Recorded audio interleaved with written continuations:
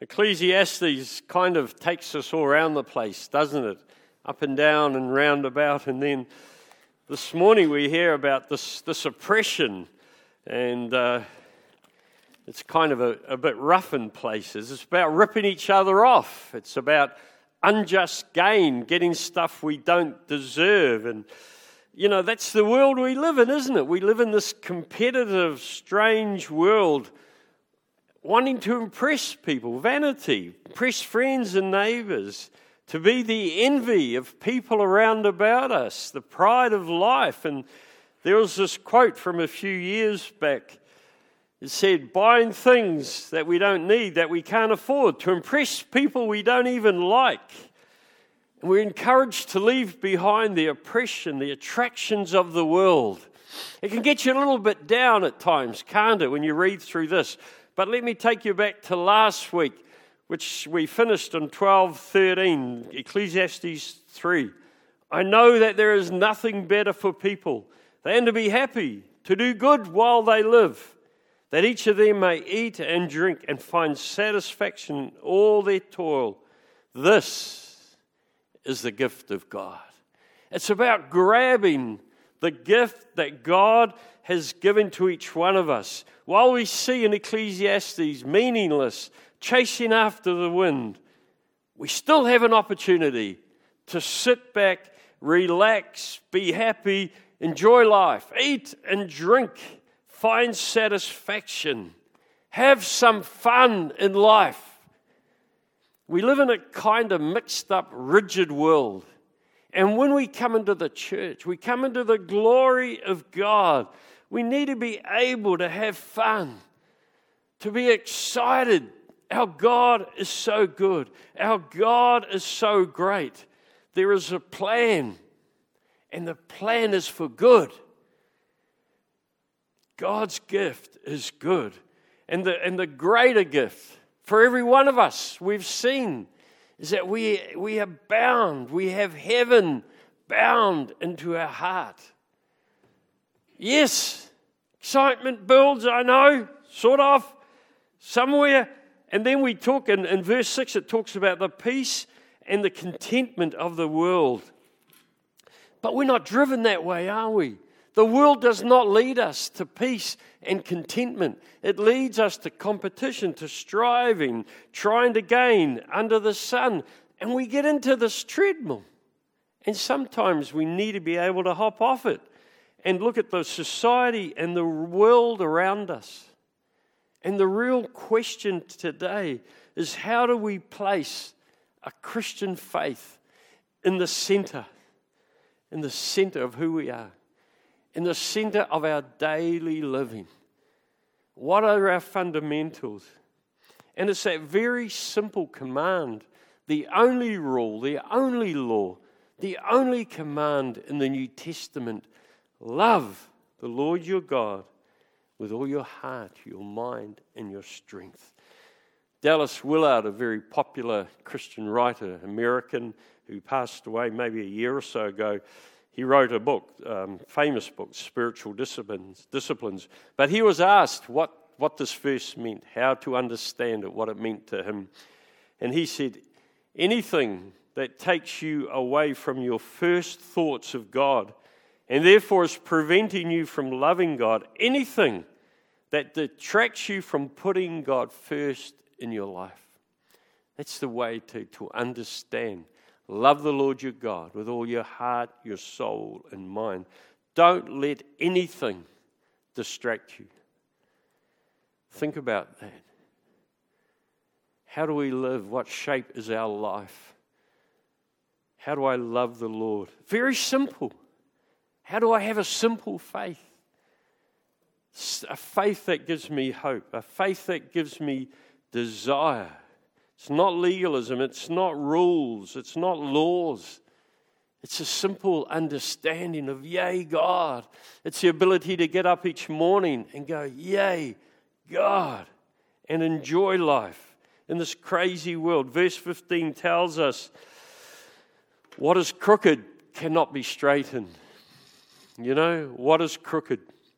And we should be totally aware that people that governments, that humanism cannot fix the problems and the hassles in our world today. They've all tried everything. People have done everything. People cannot fix this world. Sorry if you thought they could. When I was deployed to Afghanistan with the army, and we saw this happen there, we would get aid into the base, food, warm blankets and clothing. It was the middle of winter. People over there have absolutely nothing, and we weren't really there to give out aid, but it arrived, so we had to give it out. And we would go to a village who was really hard, rough life, starving, earthquakes have been through there, and they practically had nothing. We had this bunch of aid, but we could not just turn up and give it to people. We had to give it to the shearer, who was like the mayor of the village. And then the mayor, he would give it to his family and relations. Then he'd sell it to the other villagers, what was left. It was awful, but that's the way it was. That was this, any society rips off each other. We couldn't do anything. We just had to give it, and he would decide what he would do with it. The other thing we saw is a lot of aid money come in. A lot of American aid money would pour in. And there was one story of the local mayor in town. He was given $80,000 American dollars to pave the main street. The main street was never paved. Where did the money go? People rip each other off. The contractors would be paid money to drill wells for water. They would drill a well. They would get the water, but no one would test the water. The water was undrinkable, but they got the money and they took off. And then we'd have the UN fly in. The UN would fly in their really flash aeroplanes. Then they would drive around in their really flash Toyotas, and they would go to a village and they would meet. And I went to one of these villages and I saw what they did. They would meet with the people in charge of the village, and they would draw up diagrams and of all the surrounding area and what they could do, and they'd plaster them all around the room. And these people were so excited, and they wanted to show me all their drawings. And the UN would come every couple of weeks and put another drawing up. Nothing ever happened. All they had was drawings. Look, I'm sure the UN do a lot of good work. But in this case, there wasn't much happening. What is crooked cannot be straightened. That's the world that we live in. And the Ecclesiastes tells us that whether you live in a first world economy or a third world economy, people have this incredibly corrupt mindset. I'm sorry to say that. Whereas when we come to faith, when we glorify God, when we come to Jesus, we are called to be the salt and the light in the world. On this corner, on the street corner, this church is salt and life. Yes! Did you know that? You guys are salt and light. You are bringing hope, incredible life, incredible hope to this place. You have the Spirit of the living God in you. What does that mean? That means life. That means hope. That means glory. That means excitement. Doesn't it? Yes, we can find some. It's better than the All Blacks. Perhaps we can argue about that. But, this is a simplistic living. But then slowly, the world creeps in, doesn't it? We're all part of this world, man. And I've often said, stuff is good. I like stuff. We've got to have stuff. We can't get away from it. But one of the really first verses that influenced me most when I came into the church world was Hebrews. Keep yourselves free from the love of money. Be content with what you have, because God has said, never will I leave you, never will I forsake you.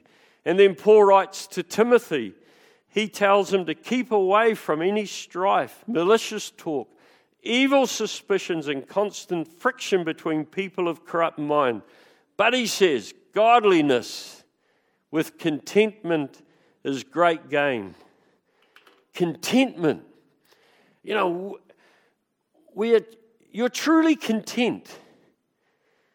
You're truly content when you're ready and willing to promote somebody else. You're really content when you want the good for somebody else. It's not all about you. Sure it is. The circumstances we live in and how we live decides how we can be content, and sure, that's correct. But I was thinking this week, true contentment is when we want to champion somebody else, when we want to favor somebody else, when we want to push someone else forward, when we want to put them up, we want to say, yay, we want to celebrate with them. When you have the ability and the willingness, even, I guess it's a case of the humility to favor someone else, to champion someone else, and say, yay, go with it. Sure, your contentment is who you are. It's your surroundings, who and what you have. But I think there's a sign of being content when you're willing to promote other people and encourage them and say, yay, go for it. And this is who we are. This is who the church is. This is what salt and light is in the world today. It is community. It is friendship. It's relationship. It's a group of people doing life together, not being swamped into this world and tricked into what's around about us.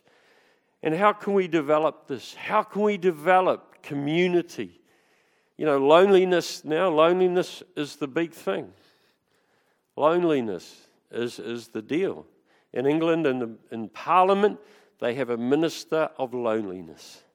All ages. You can be lonely in a family. You can be lonely in this group of people. Loneliness is the thing. How does the church, how do we deal with that? Just as one, loneliness. You know, we have this church on the corner here. Let's open it for 7 days a week. Okay? Let's volunteer. Let's everybody give 2 hours a week to help. Let's open the doors. Let's be community on this corner. Remember years ago, if you're older you will, we used to have night classes, didn't we? You could go to the community school and you could learn something, little bits and pieces and trades and stuff. All that's gone now. Why don't we teach people something here? All the skills in here, all the stuff that can be taught. Can we be community? Can we offer stuff out there? Yes? What can we offer? The skills that we have in this building, the talents, the gifts that God has given us. Can we be community? Can we help one another? Can we be content and give away? Champion someone else. Build community where every person is considered important. Where people can just flock in here. Monday, Tuesday, any morning of the week, they come in and they have a coffee, a barista coffee. Yeah, now we're talking. Oh, dude, yeah. Quick, let's wake up. Oh, coffee. Oh. You know, it's not about telling everyone else how they should live or what they should do. 3 chords. A cord of 3 strands is not easily or quickly broken. We can do it together. We can champion each other. We can say, yay, God. We can support each other. A church I worked at a few years ago had pretty well bottomed out. Things had been hard and it wasn't a healthy looking place and nothing was happening there. And when I started there, I decided to say yes to everything. Yes. If anyone had an idea, I said yes. Anyone wanted to do anything, I said yes. Yes, do it. I just said yes. What's the worst thing that's going to happen?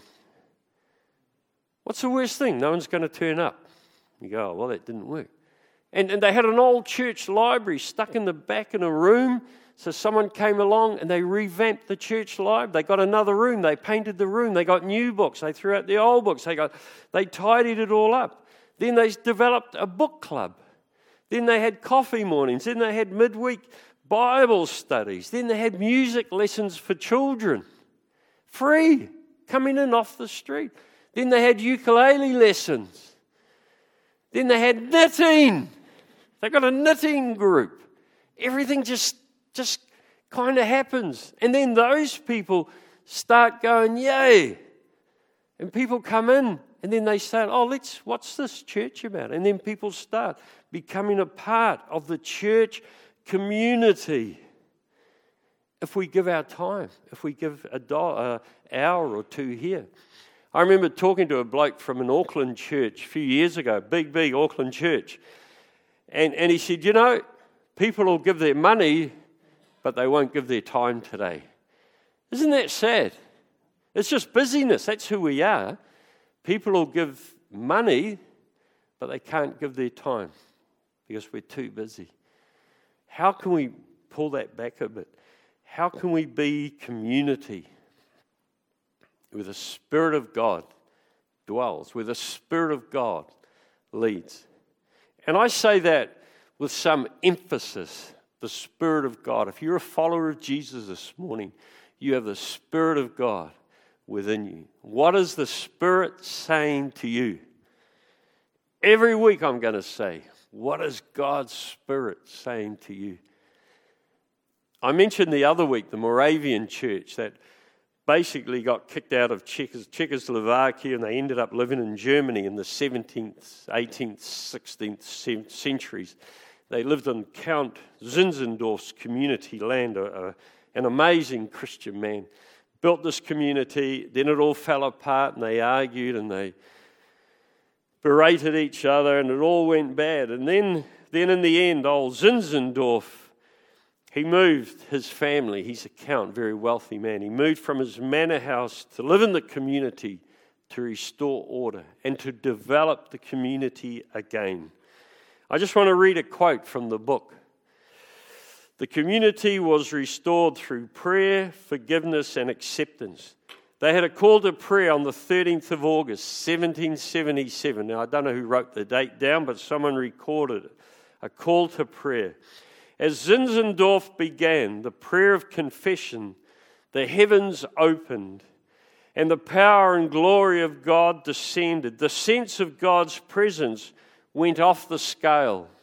And beyond words, beyond description, beyond understanding, the Spirit of God came like a windstorm, mighty, rushing, irresistible. The love and holiness of God touched them like a fire stream, heartwarming, life, branding, and dangerous.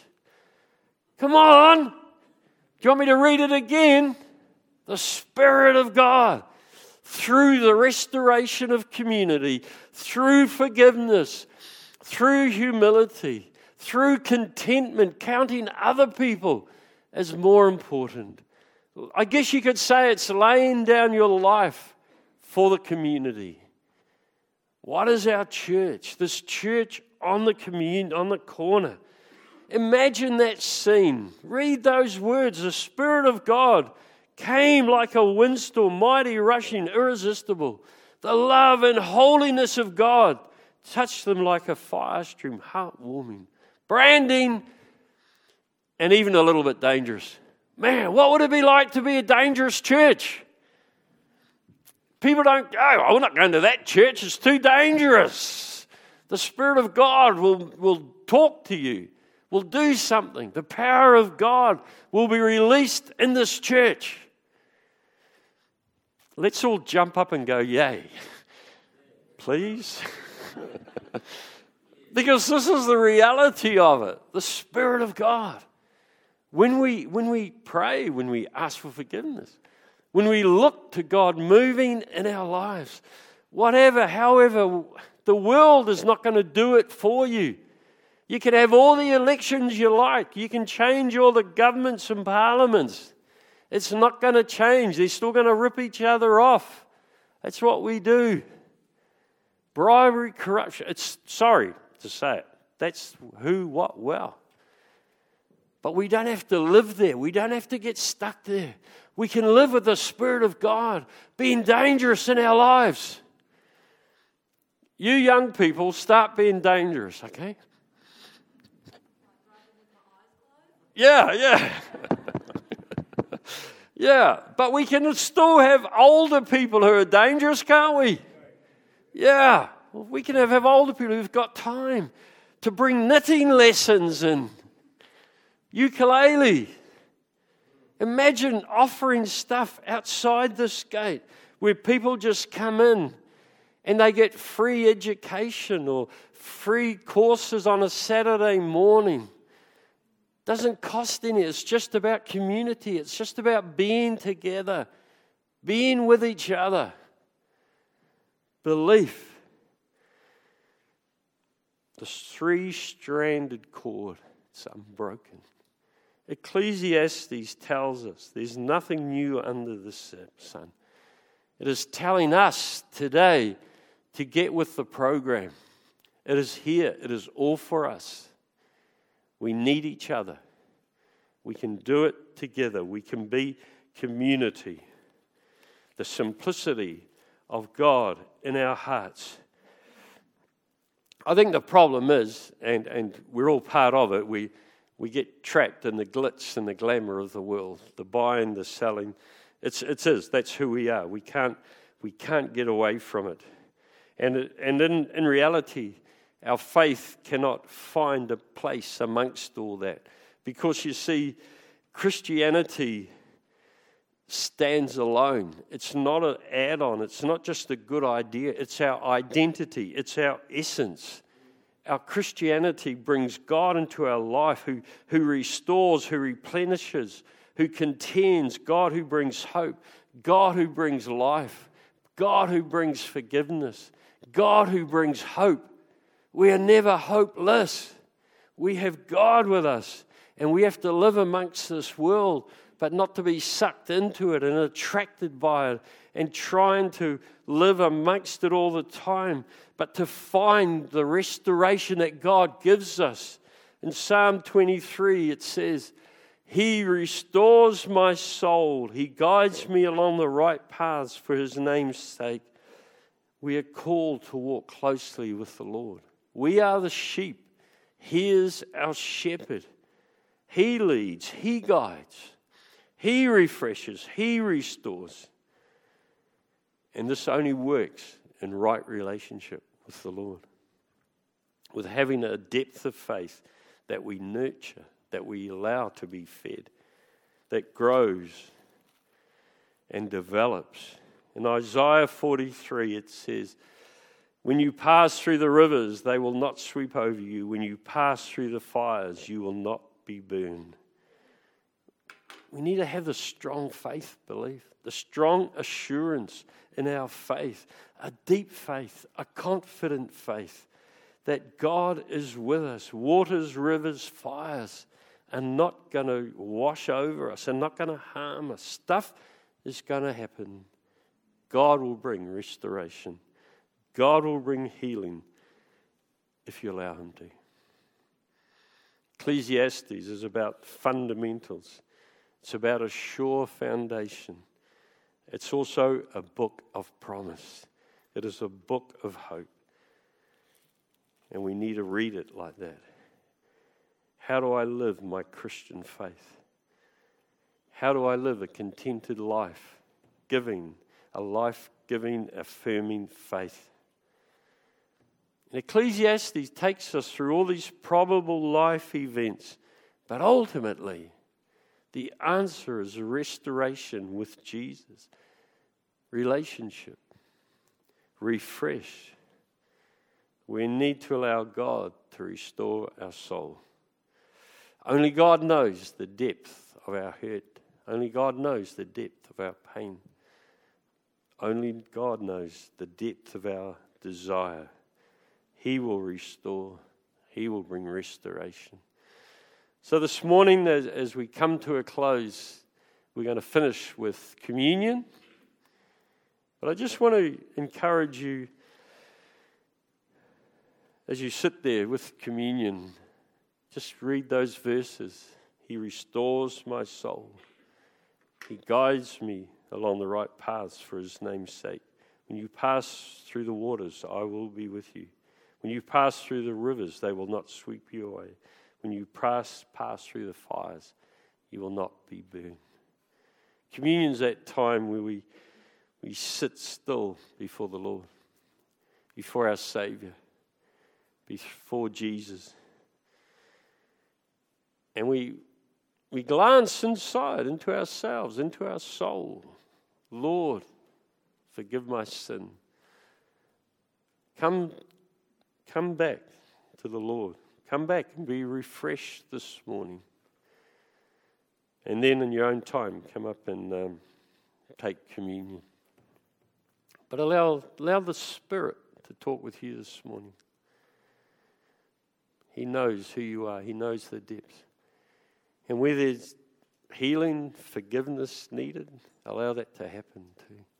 Be assured that God will meet with you this morning. It's personal. No one else can tell you how or why or what it should be, but God can meet with you. Hallelujah. Let's pray.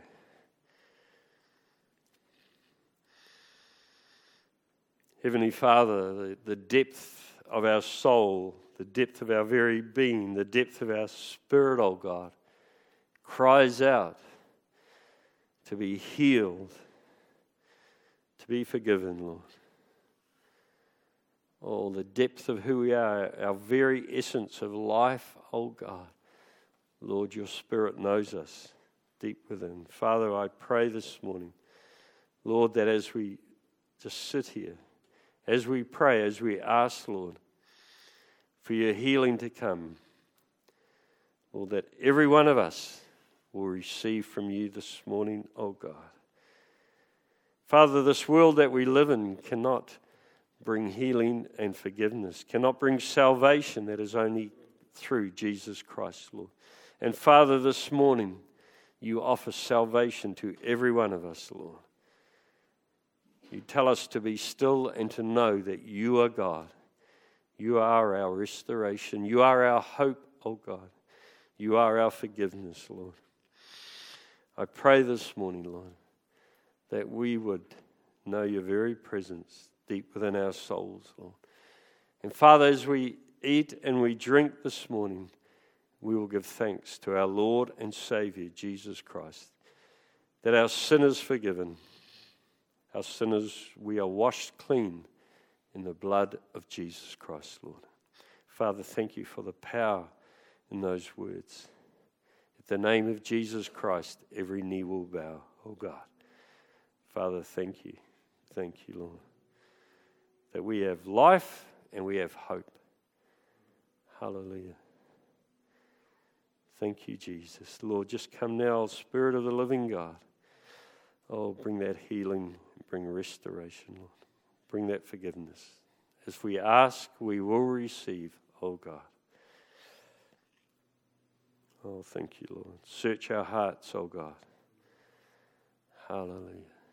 It is well, Lord. It is well with our souls, oh God. Amen.